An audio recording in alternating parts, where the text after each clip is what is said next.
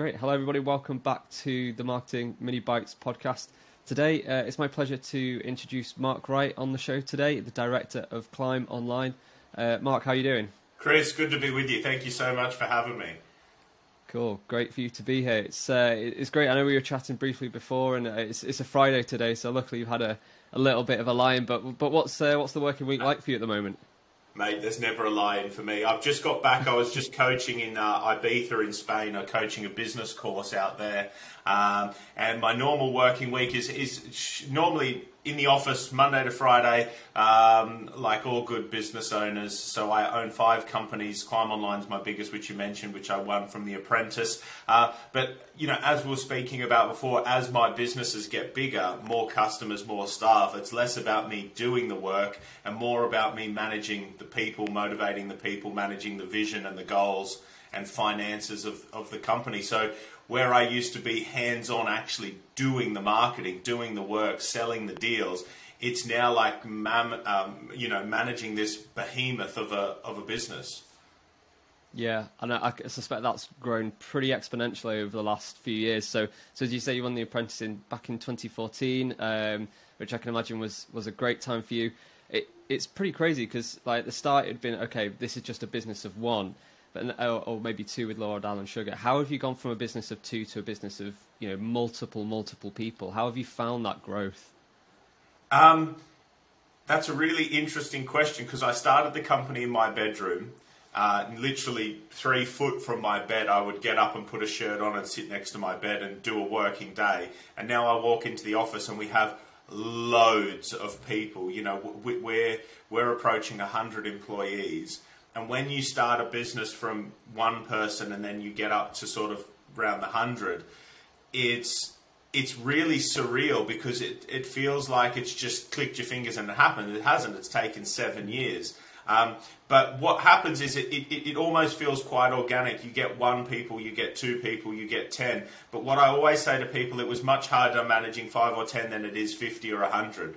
Because you build up management structures and you build up people around you that manage the people. So actually my management hasn't actually changed in the number. I still manage the same 3 or 4 people. They manage 3 or 4 people. And by the way, you get down to 100 and I don't really have much to do with that. So a good business, a big business is all about systems and who you surround yourself with as a leader is so integral. I've got great people around me in my management team that I rely on. And actually, the bigger my company gets, the less people I talk to. And if I have good conversations with those 2 or 3 people and manage them efficiently, the other 100 manages itself.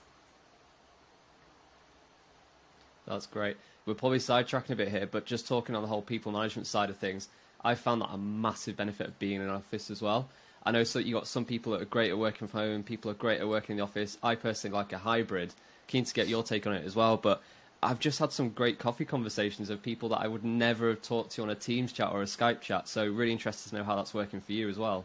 Well, I'm copping a lot of heat on this on social media, particularly on Twitter, on there, and it's interesting. I agree with you 100%. I believe, and I've actually always believed, that a hybrid model is the best model.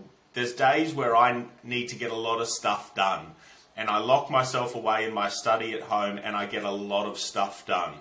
There's days where being in the office to have that meeting face to face, collaborating with that person you wouldn't have just Teams called out of the blue, you know, coming up and brainstorming on issues that are happening in the company where you've got a piece of butcher's paper and everyone sat around a table.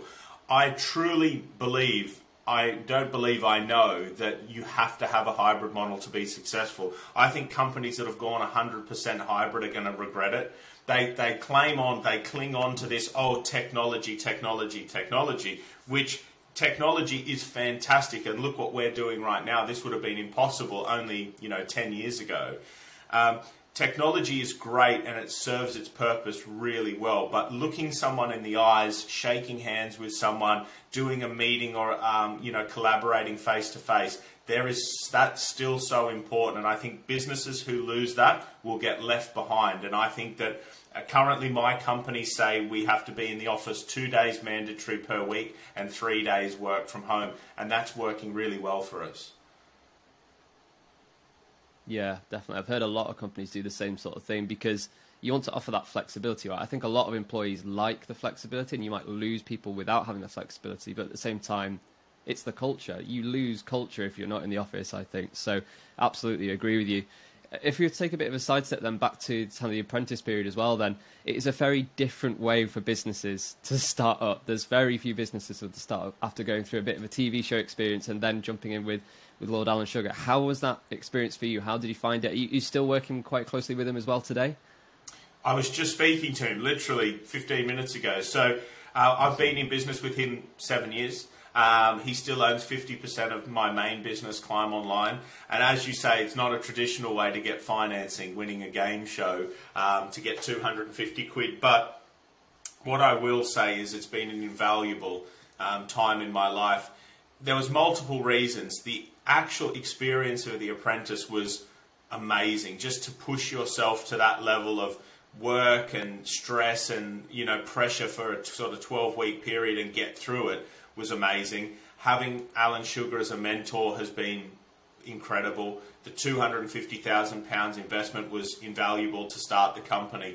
But I think foremost the actual PR and the reach of the show, the amount of people that still come up and ask me photos and talk about the show today, 7 years later, is unbelievable. The show has so much of an audience, such a great reach. And the business has never wanted for leads or for publicity, all because of that show. So I have a lot to thank it for, and people always ask me, would I have been as successful businessman as I am today without The Apprentice? And the answer is, I truly believe I would have been, but it would have taken a lot longer.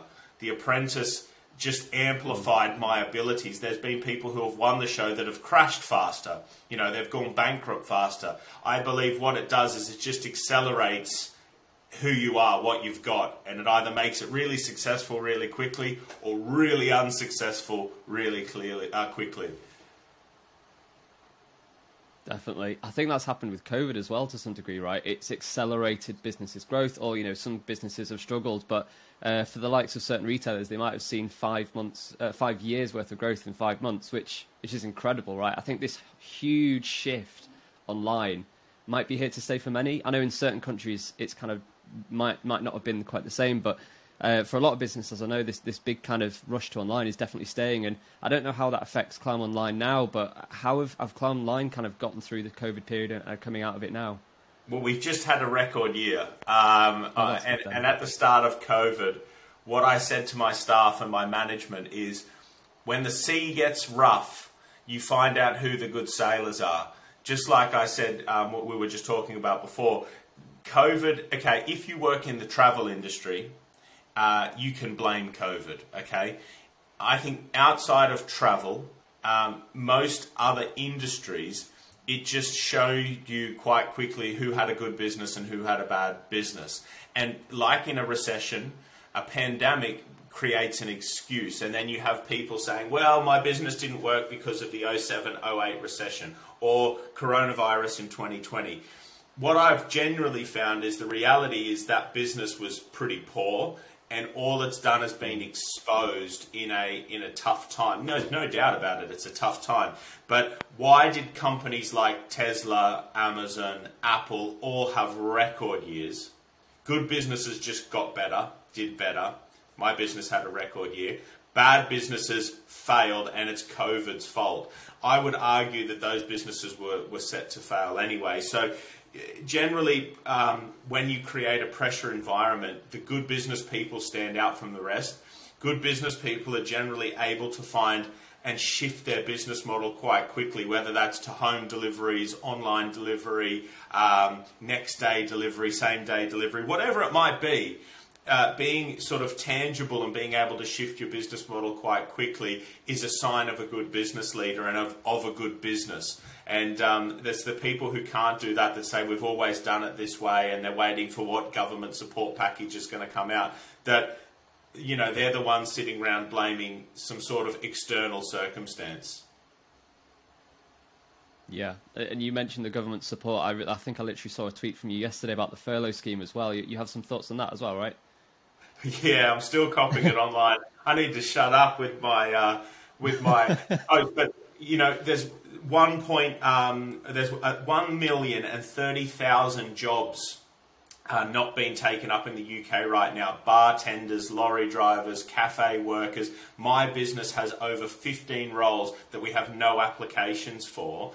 We're desperate for people to join our workforce, but the government is still running the furlough scheme up until yesterday, where they're paying people 80% of their wage to sit at home and not work, and there's 1 million jobs that are desperate for people to work. And my argument is okay, you might be a pilot, you might be an airline hostess, whatever, and I appreciate that's your career, but we need so much help everywhere else in the economy. And the perfect example is my brother is a pilot, and he's not been able to get work as a pilot for almost 18 months, and he's reskilled as into a different job to work this period. And I think I have a lot of admiration for him for that, because a lot of people were tweeting me and say, well, it's easy for you to say, but I'm an air hostess. I appreciate you're an air hostess, but you know, we have to all, in times of need, do what the economy needs us to do to get money in. And I think when the government provided such an easy escape for a lot of people to say, well, being a lorry driver isn't my career, being a,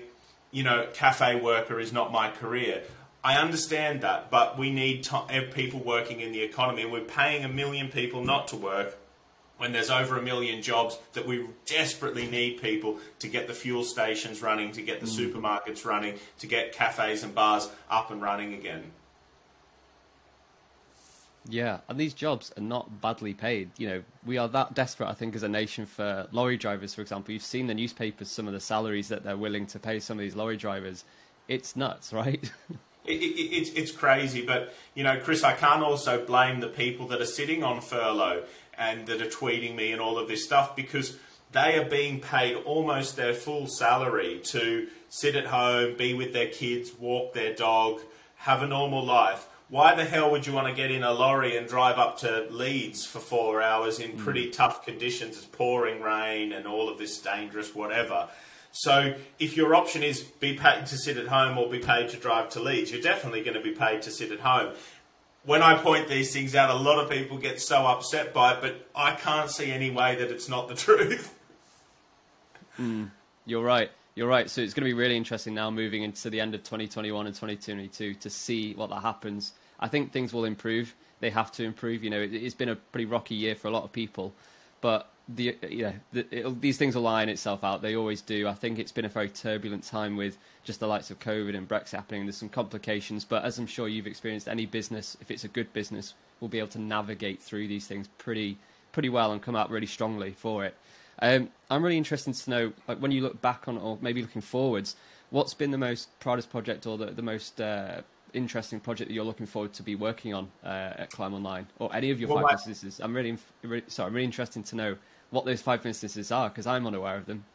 Oh, there you go. So, my biggest business is Climb Online, which is my digital marketing agency. I own a PR company called Make More Noise, which is based in Birmingham.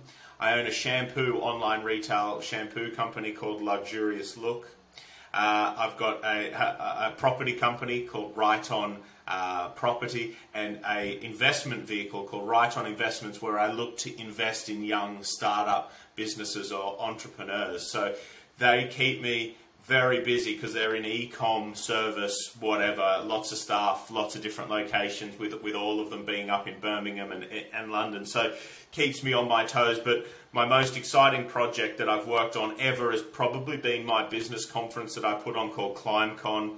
We had Lord Sugar, Piers Morgan and CEOs of massive companies speaking to business owners about how to scale up their companies. And it was more of a passion project I put on, because I love learning about business. I love being a better businessman, and I want to help others be better businesses. And it wasn't to make money, because I certainly didn't make any money from doing it, but I really enjoyed helping people improve their businesses. And that's probably been one of the most exciting things I've worked on. And over the next sort of few years, our plan is to scale up our business internationally. So looking at Sydney and Australia, looking at America as well, and go for that international footprint. I kind of see, I want to build up a sort of global multimedia international business. And that's really, we're doing very well in the UK, we're doing very well in Europe, and I want to take my companies to North America as well.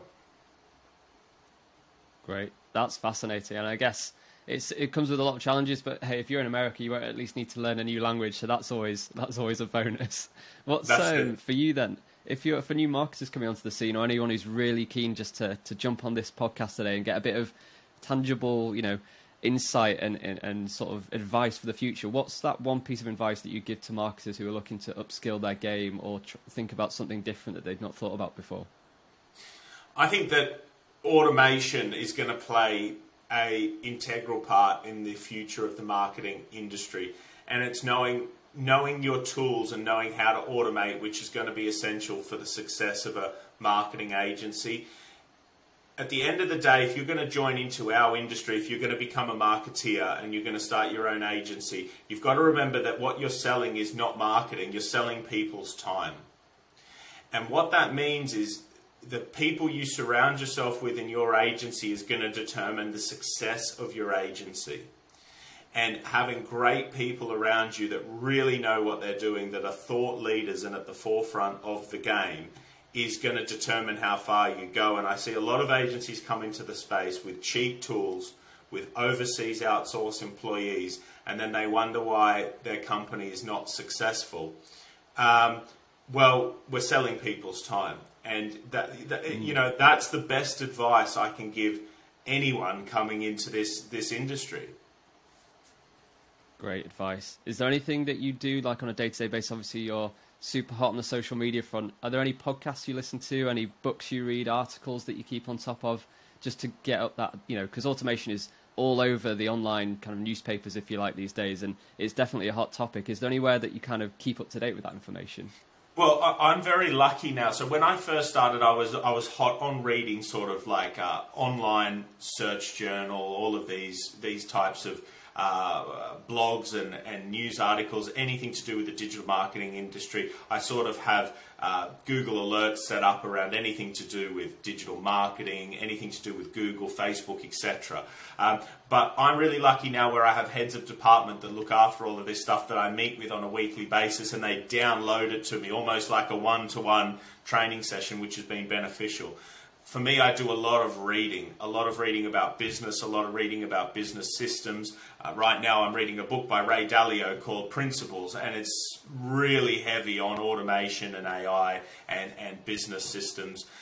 But for me, I like listening to audiobooks. I try to listen to one audiobook a week, and that really keeps me ahead of the curve. I change it between business, motivation, digital marketing, and I just try to, what you don't know, right? And they say if you want to earn more, you've got to learn more, and I'm constantly just plugging in new information, and I get a lot out of actually going on to podcasts and also attending events. I speak at a lot of events, but I make a habit of staying in the audience and listening to the other speakers, and I find that I get a lot out of speaking and I get a lot more out of listening to others.